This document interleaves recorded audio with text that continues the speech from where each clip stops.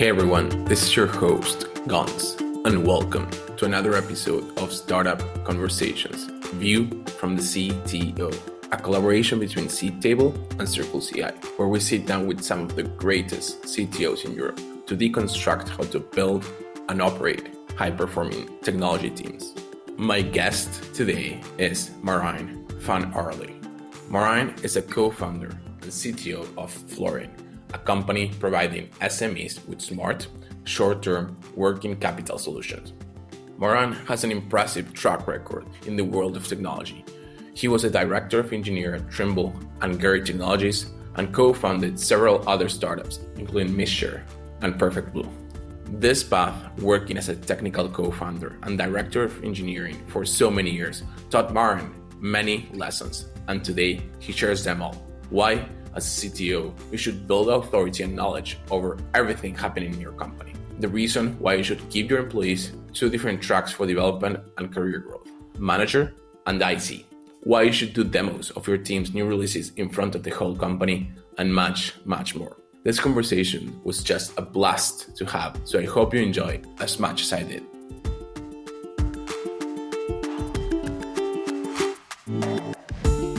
Hey, Marijn. Welcome to the podcast. It's great to have you here. Super excited. Thanks. Great to be here. So let's start with a quick one, with an easy one. What's a 2-minute version of you? Well, I'm the CTO of Florin. I've been an entrepreneur for, I guess, since I was 18. So been working on software, basically websites at first, and then that kind of escalated into applications and companies, and that escalated into startups, I guess. So I've always been working with my CEO, Sven, who's the commercial guy on our end. And we've been developing products. Our company before Florin was a 3D viewer for building models, which is something entirely different. And we sold it to a US-based company.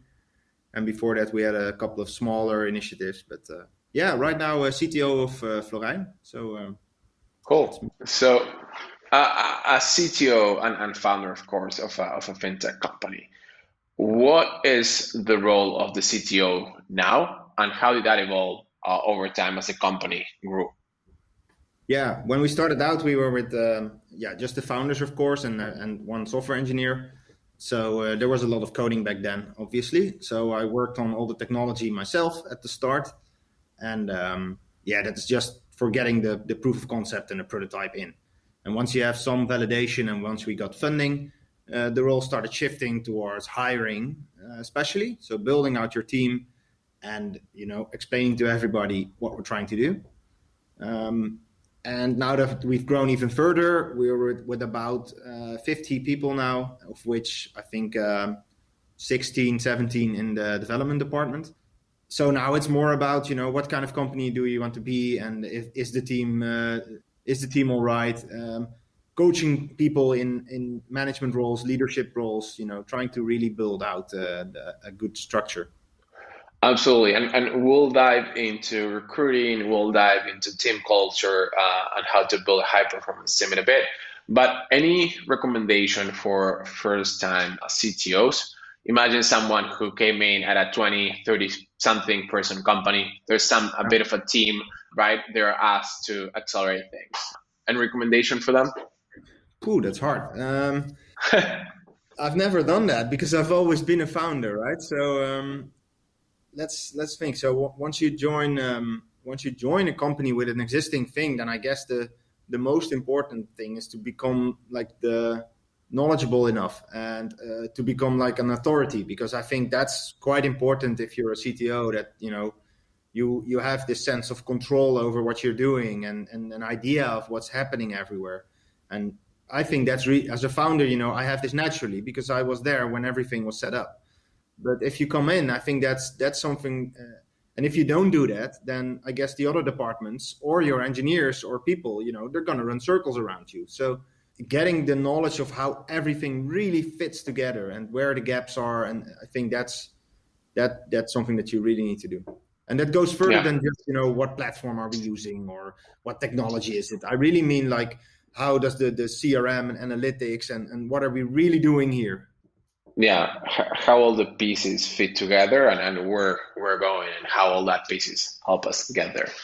Absolutely, absolutely. And at that stage is, at least from what you said, that's where you need to start recruiting, building a team, start thinking about how that looks like. So the question is like the world changed quite a bit since COVID, right? Before that, most companies were local, so the talent market was local, right? You were competing for engineers in a, let's say, 30-kilometer radius of your office. Of course, you could relocate people, but roughly, right? You were competing with the companies next door. Now we are competing with the companies everywhere. Startups in the US, big tech companies in Singapore, whatever that might be. So are you thinking about recruitment right now? What does it take to recruit and retain talent in sort of this new post-COVID world when the talent market is global?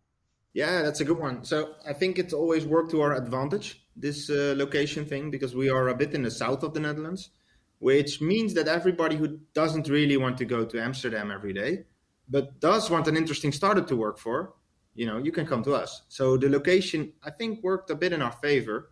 And right now we see that we are competing more with, the Bookings and the Ubers and the big Amsterdam tech companies as well. So it's become harder in a way for us. So yeah, what do you do? What I think and what I've always thought is that the challenge in itself, that's what should entice people. So yeah, you should have, nice events and days off and, all the check boxes you need. But the most important thing is the actual challenge, right? People want something really interesting and cool to do where they can make a difference and where, especially for engineers, the technology needs to persuade them basically. Like, yes, everything needs to be good, but everybody expects that, right? Everybody knows if you're working for a startup with money that you get all these nice perks, and yeah, it's very rare that we can entice people with that. It's about the actual challenge. So we are wiring 1 billion euros every few months. We are doing machine learning to improve. So those kind of things that's what brings people in. So it's a complexity of a technical challenge. Yeah, and for most of the people where it's been a really real success, that was the differentiator. Yeah, Absolutely. And probably you could make the case that if someone is there for the football table, they're not there for the right reasons. definitely. Yeah, definitely. Especially at a startup, if you don't really want to dive into the work and be, want to have the work, eat you alive basically, then yeah, then you should go somewhere else, I guess. Yes, I can definitely relate to that. What are some of the core personality traits you look for in new hires outside of their technical skills, right? Those are the foundation. But when you think about core traits, culture, what do you look for? I think most of it is the standard stuff, right? You need to be enthusiastic and motivated, and you want somebody who really, who really goes for a challenge and who really, yeah, basically wants to change something drastically, right? You want to see that somebody has strong opinions on certain things and is really motivated to do something about it. So you should not be completely neutral towards all of the things because then, then you probably don't care. So that's one thing. And the other thing is maybe the opposite of that, but we have quite a stable team, I would say. So I also like people who are, how do you say, professional, I guess. So you don't come here for the football table, but and also we're not gonna let you work 80 hours a week. We know this, right? You're supposed to have a good work-life balance, and if you can do that and still do great work, then you're in it for the long game, basically. So if you have kids and if you have other things to do and hobbies, and if you can be professional about that, I think that's really important. We have that in our team. We have people that they can separate their private stuff and their work stuff. They can and they know how to keep the balance, basically. Is that how you ensure that you have a stable team, that you retain that talent and they stay there for years and years? That's sort of the goal. Yeah, it's always the joke, right? If you have this like methodology with sprints, but this is not about sprints. This is a marathon, right? This will take a while. Yeah, absolutely. And what kind of sort of career tracks or career progressions have you developed for your tech teams, right? You're thinking people who want to stay there for a decade plus, right? Yeah, so it's I guess it's a bit natural. I mean, we took a good look at other companies that have open sourced all this stuff basically, and I would encourage everybody to do that. So I think Basecamp is not the best example right now, probably, but their employee handbook is really nice, and it really hits a lot of interesting topics and value. And GitLab has a really nice one that I would encourage everybody to take a look at if you start structuring this, because it's very good. You can really learn from what they've done. So what we have is two tracks basically, a management track and an individual contributor track. And if you're an individual contributor, you're about the technology, right? We have people who are really good at technology and not that good at leading people, but also if they're professional, they understand that about themselves. So they know that they're not natural leaders, but they are so good, and they are becoming slowly an authority within the team. So people are listening to them, and they're being an example for people. That's the individual contributor for us. And you can grow from junior to what's it called, staff engineer or something like that. So it goes. The main point is it goes higher than senior. You can, and also in salary, you can keep developing yourself, even if you're about the work. You don't have to be a manager. That is very, very interesting, because most companies and most people don't recognize this. It's like the only obvious career path is to become a manager, when some people are great ICs and I don't know. Why did you came to this conclusion? Like, how do you recognize this? Because it's something that I try to do in my own work, but it's something that most people don't. Yeah, we had a big overhaul of this whole system. Like, how are we going to do all our job profiles and everything? So we took a good look, and we got inspiration from other companies doing this. And we saw this, I think, in GitLab. And then we saw the track of, and we immediately could think of two people in our team. Like, yes, this is them. Exactly. So, yeah, we basically bounced off the job profiles to those people and said, hey, this is some role we have in mind for further growth. And they said, yeah, this is me. So that's when it is, right?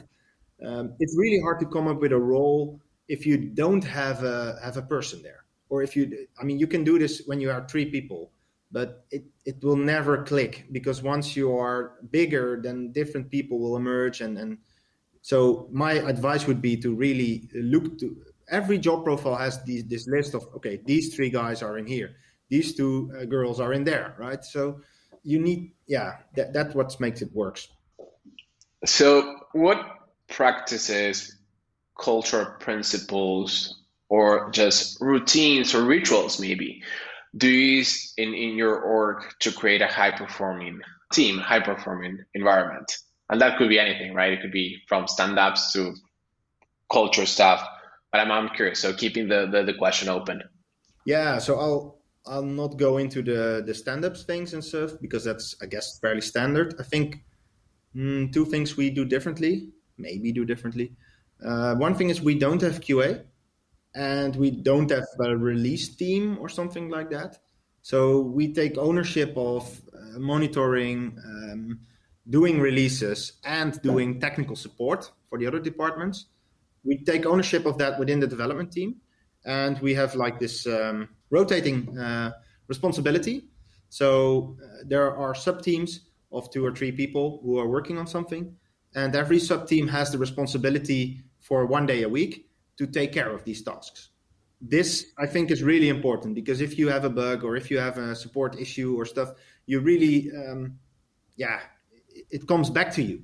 So that gives a huge sense of ownership on what we're actually doing. And even, you can't have everybody looking at everything. So that's why there's this scheme in place, so that you also have other days of the week where you can work completely uninterrupted. And you still are with 2 or 3 people, so you can divide up the tasks. So it's not like you have to be alert the whole day, every moment. But I think that's something that we're doing differently. And that means that the people who have that responsibility, they have to check all the errors and exceptions coming in. They have to check all the messages coming in from users or our internal departments coming in, like, hey, this button doesn't work, why is that, and stuff like that. And they have to manage the release. So we do releases every day, and sometimes multiple times per day. And it's a very automated process, but you do have to take care if stuff goes wrong, or you do have to make some kind of release note, or sometimes you have to communicate. So there's this list of stuff going live, and you have to communicate to people like, hey, your feature went live. And this is the responsibility of this group. It's especially the responsibility part that's important. So it's not that much work manually, but if something goes wrong, then it's always clear, like, okay, we own this problem ourselves. It's not some other department that has to fix this. It's the ownership of the thing. Yeah. That's key. Yeah, and not saying they have ownership, but actually, pushing the ownership by letting people handle the issues. What indicators, if any, of course, do you use to measure your software, like your team's performance? Well, if you look at indicators or measurements, I think we're not that good. We take the human approach, I guess. So what you do is you talk with each other after every project. So we take care to do a good retrospective at the end of every project and share that with the rest of the team. It's really important to us that we do that every time and that we do it well. So then issues come up, right? You have a lot of one-on-ones with all your people, and we structure them. So it's not like we're talking, hey, how are you? It's about the actual performance, right? It's about we have these things like the quality of your work and the performance and the culture, the communication part. You have a checklist of things that you want to discuss every time, and I think that's how we manage performance and how we bring up issues. And we are not that good in the metrics part. Maybe we want to become better at that in the future, but I think we are very structured about the human part of this. I'm curious. Can you dive deeper into your one-on-one structures and how you approach them? How often do you do them? What's the agenda like? I'm a big fan of structured one-on-ones, so I'm curious.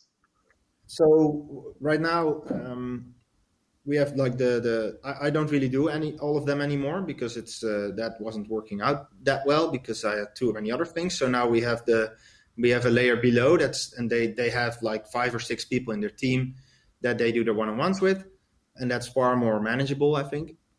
Okay, so the one-on-one structure, I think it has the human part, but we try to drill down from the actual performance review that you're going to do.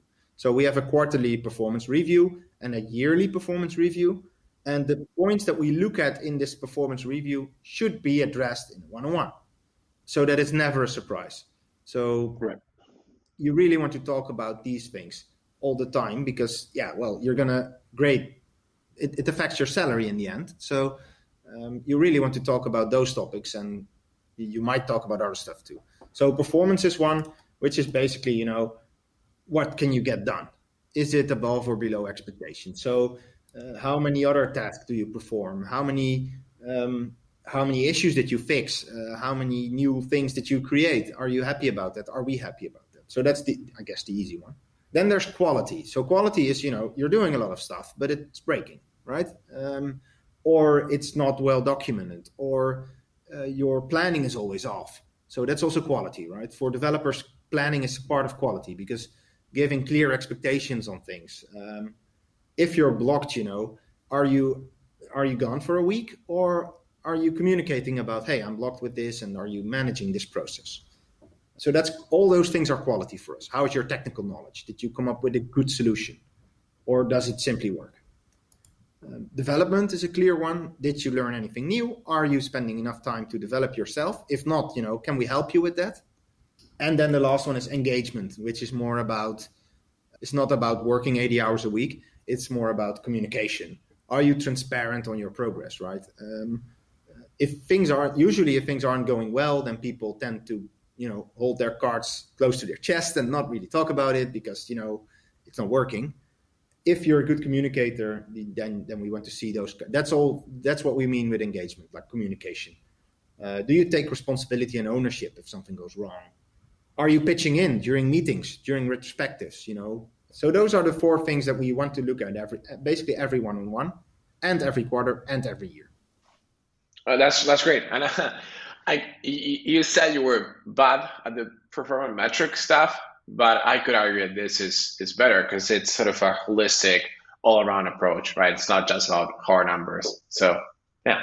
Yeah, it works less well. That's what I'm still struggling with for the whole team. So if you want to say, okay, how is the whole department functioning? Yeah, that's a bit harder. So all I can say is, with this structure, with this coaching structure, we're surely trying to get the maximum result out of the people. I'm confident about that. But on a department level, it's always really hard, I think, with engineering. Yeah, that makes perfect sense. Switch lanes a bit. Going back to ownership. Do you let engineers pick their own tools? Do you aim to standardize tooling as much as possible? How do you think about that? Because that comes back to ownership, but also having a team-wide processes. There is freedom. I think in the end, the engineers pick the tools. However, it's not like an individual picks the tools. That doesn't work. So you have a certain amount of, some people say credits or tokens for doing fancy stuff, and you really want to use the tools that you have and not rebuild stuff, and because then you're wasting a lot of time on connecting things to each other. And there's a good argument for standardizing. So yes, we do standardize. I mean, it's not like you can't do anything else. I mean, but yeah, it has to make sense within the tools that we already use. So yes, there is freedom, but then you also have to own the trade-off. So yeah, we're going to switch all our React infrastructure back to generating stuff on the server. Yeah, okay. It's pretty cool that you're enthusiastic about this, but what's the consequence of that? Are we going to have half the application in there, or and what then? So I don't think a lot of freedom.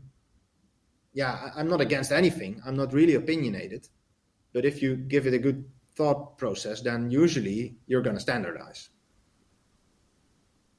I don't want to sort of jump on the same thing, but at the end of the day, it comes down to like the theme of the conversation is ownership, right? Yeah. Not the tools, but rather just like it's ownership of the entire sort of thing. As a CTO, right, and a co-founder of the company, how do you sort of translate your ideas and your vision and the mission of the company into like terms or plans that the technical team can actually get behind? Yeah, that's hard always. It takes time. What we do is we have a demo, so that means that we demonstrate everything that we've done to the company every month. But we also reversed it so that the sales and marketing and finance department here, they also have a demo where they demo what they've done. So that means that everybody's directions, basically, that everybody's going into are always communicated. But that was not a direct answer to your question. That works. That helps. Yeah. So what we do in terms of the vision, we have a plan for the year, of course, that we communicate very clearly at the start of the year. And during the demo meetings, I usually give an update. Okay, so we had this plan for a year. It's been 3 weeks into the new year, and we are already doing different things. So that's fine. Let's address that, and let's say, okay, this was the plan. This is where we deviated, and this is why, right?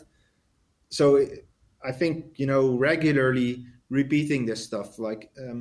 I'm always the one who pulls out the year plan again, only to say how we didn't do it. But that does give a real sense of, that we are thinking about these things. It's not just an accident that we didn't do it. No, we considered it, and there were alternatives, and then we made this decision. So I think that's the way that you do it.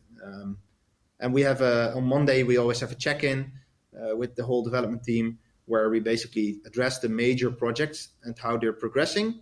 And one of the things is that if there is anything in general to update, so any direction changes, I address them and I give a short presentation, or I let everybody know, hey, we're thinking about this. Yeah, so communicate a lot and repeat it. That's what I would say. You mentioned Monday meetings and then one-on-ones and then team meetings with demos, but you also mentioned uninterrupted work. How do you think about meetings? How do you make sure that engineers have enough deep work time to actually get things done? Yeah, I think the meetings, if you have these meetings and then you have the stand-ups and then maybe a project check-in, but that's it. So I guess that leaves a lot of uninterrupted time. So the only problem is for the manager people. because they are in like 5 different projects. So then you have 5 check-ins, and then you have the one-on-ones, and then you also have all the other demos that people have. So yeah, then it becomes a problem. But I think for developers, you should ask them, but I think it's quite okay.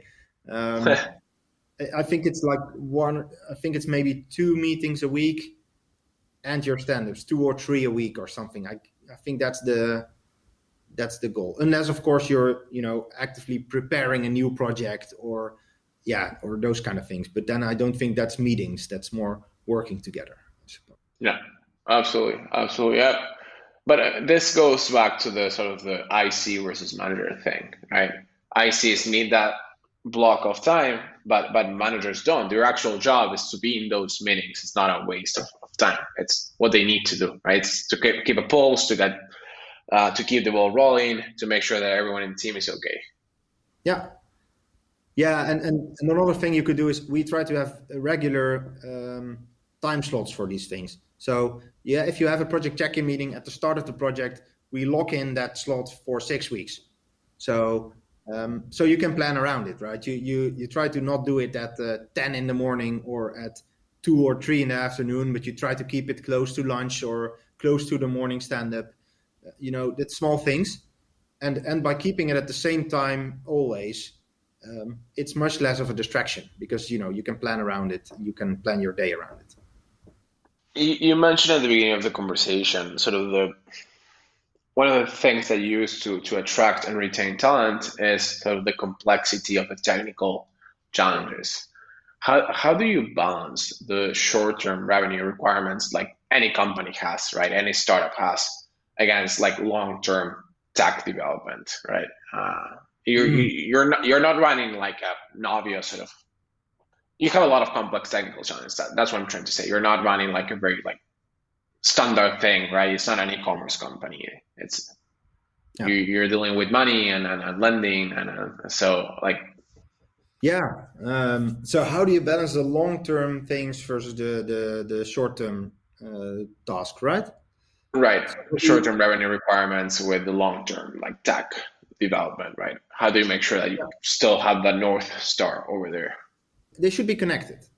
It's if you have to do something in the short term, it's probably because there's a good reason for doing it. So, and then we should do it, and then it should also be part of the long-term vision. So, I don't think the two have to necessarily block each other, unless you're talking about things like improving your maintaining technical depth, for example. Yeah, that's something that you have to push that through once in a while to make sure that you're doing great, and that's long term, I guess. What we do in terms of our roadmap process is we try to keep the time frame that we think of as short. So yes, we have a year plan, but it's an idea, right? So every 6 weeks we have a cycle that we work on and a project, and then we have 2 weeks to pick up all the stuff that came up in between. And then we again have 6 weeks to work focused on a project. And that cycle goes for the entire team. And actually for the company, because there's also other departments involved in these projects. So everybody kind of knows this cycle. Also because there's a deadline when you can get a new project in, right? And 6 weeks is I think it's quite nice because you can really do something there. It's not like a 2-week sprint. And it gives also time for planning and stuff. So usually something big you can see as a chain of 6 weeks projects. So like 2 or 3 6 weeks projects. But eventually every project has to ship something, right? So it's not like you're doing 6 weeks on some technical stuff that doesn't do anything. It should do anything after. It should do something after 6 weeks. Yeah, but you always know that after 6 weeks, there is no guarantee that your next project will go through, right? Because that's the flexibility that we need. So you have a project for 6 weeks, then we decide with the management team and all the stakeholders, what's the next cycle going to look like? And that's it then. And yes, usually there's some kind of continuity, but I think the flexibility is far more important than this long-term vision thing that might happen. It's like the 6 weeks is the forcing function to ship something that's usable instead of just having like a 6-month project, and then to to put out like a hard stop so you can actually rethink priorities. Okay, let's sort of and is it's this what also we should be doing? So you cannot change the time. It's 6 weeks. So you have to change the scope. That's the only thing that's not flexible. The 6 weeks. Yeah. So you have to scope it basically. You have to think, okay, I'm 3 weeks in and we have this huge list over here, and this won't work. So then you can't change the 6 weeks. So you have to change the scope. You can't say, okay, we'll take 2 more weeks and then everything will be done. That never happens. Yeah, you have to cut the scope basically if you can't change the time. Interesting. Yeah. It's all about trade-offs, I guess. Yeah, we stole this from Basecamp, by the way. So or stole this roughly from Basecamp, I guess. Adapted this. They're doing it differently, I'm sure. But we did really like this 6 week, and we tried it out a couple of times. And first we had them staggered, so everybody had their own 6 weeks projects. And then this year we synchronized everything across the whole company, and that really helped. Well, I'm curious. Why? Yeah, because it makes it easier to switch people around. Because we have specialists, and most people are really full stack with some things they like to do. So you can switch them around a lot easier if the projects end at the same time.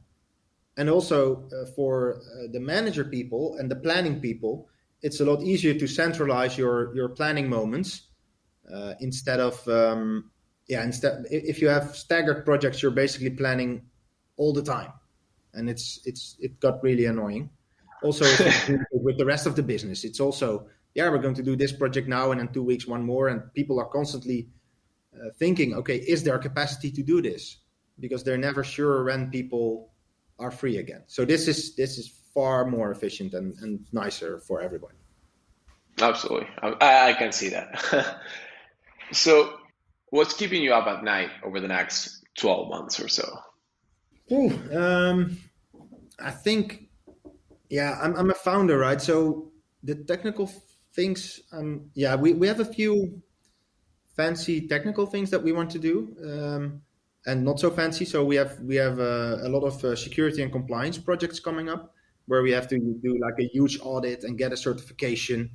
And I'm sure we'll manage that because we are already supervised by the Dutch Central Bank, and we know how to do this stuff. But the thing that's keeping me up is, I guess, if we can remain as flexible as we are right now while doing all that. So that's something that I'm thinking about a lot. And the other thing is, COVID. And the recovery and from the economy, but that's not really technical. But for us as a business, this is a really interesting time for SMEs and for for all businesses and I guess for everybody. But from a financial standpoint, it's really interesting how our market's going to react, and interest rates and lending and government support programs that are slowly being phased out. Tax relief is going to be phased out, and I think we're very, very well prepared for this, but it's new territory. So that's it's new territory for everyone. Yeah. Cool. Let's wrap up with a fun one.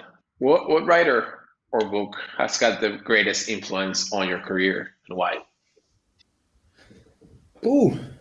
Book. I need to think hard about that. So I'm reading Extreme Ownership right now. Oh, interesting. That's really, it's really, I'm already talking a lot about ownership. So it really hits, it really triggers me. And I think, I love it so far. So that's one thing that I really like. It was actually recommended by me from somebody from the sales department with us, but it really acts well for me as well.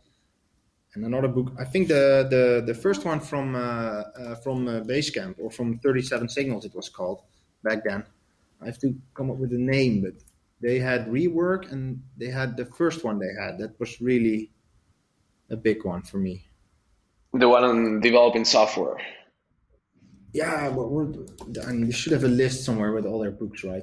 It was a long, long time that I read it, but Getting Real, that one. Yeah. Getting Real.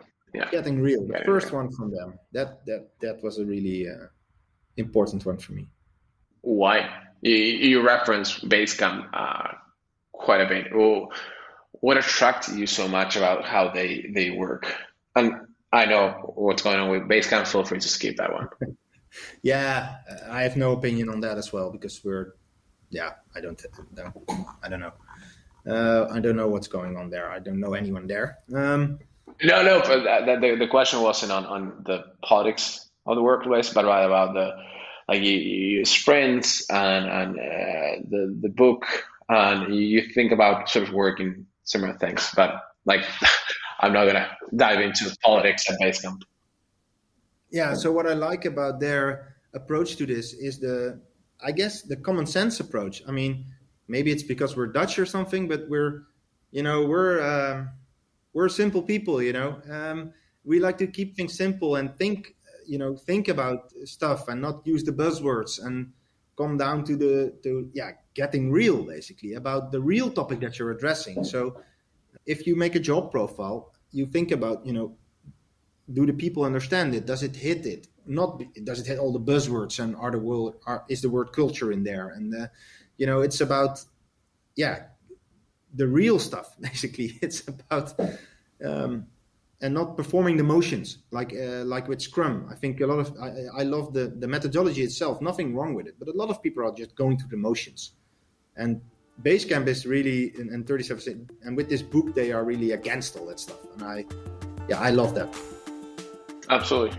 Getting real, having clear ownership, being clear. That's a perfect place to end on. Thank you so much for your time, man. Really appreciate it. It's been great. Cool. Thanks for having me. Hey, this is Gons again. If you enjoyed this episode of Startup Conversations, please let us know by leaving an honest review. If you'd like to hear more conversations like this one, or find out more about the collaboration between Seedtable and Circle CI, visit seedtable.com/conversations. That's all for today. Thanks so much for listening, and see you next time. Ciao.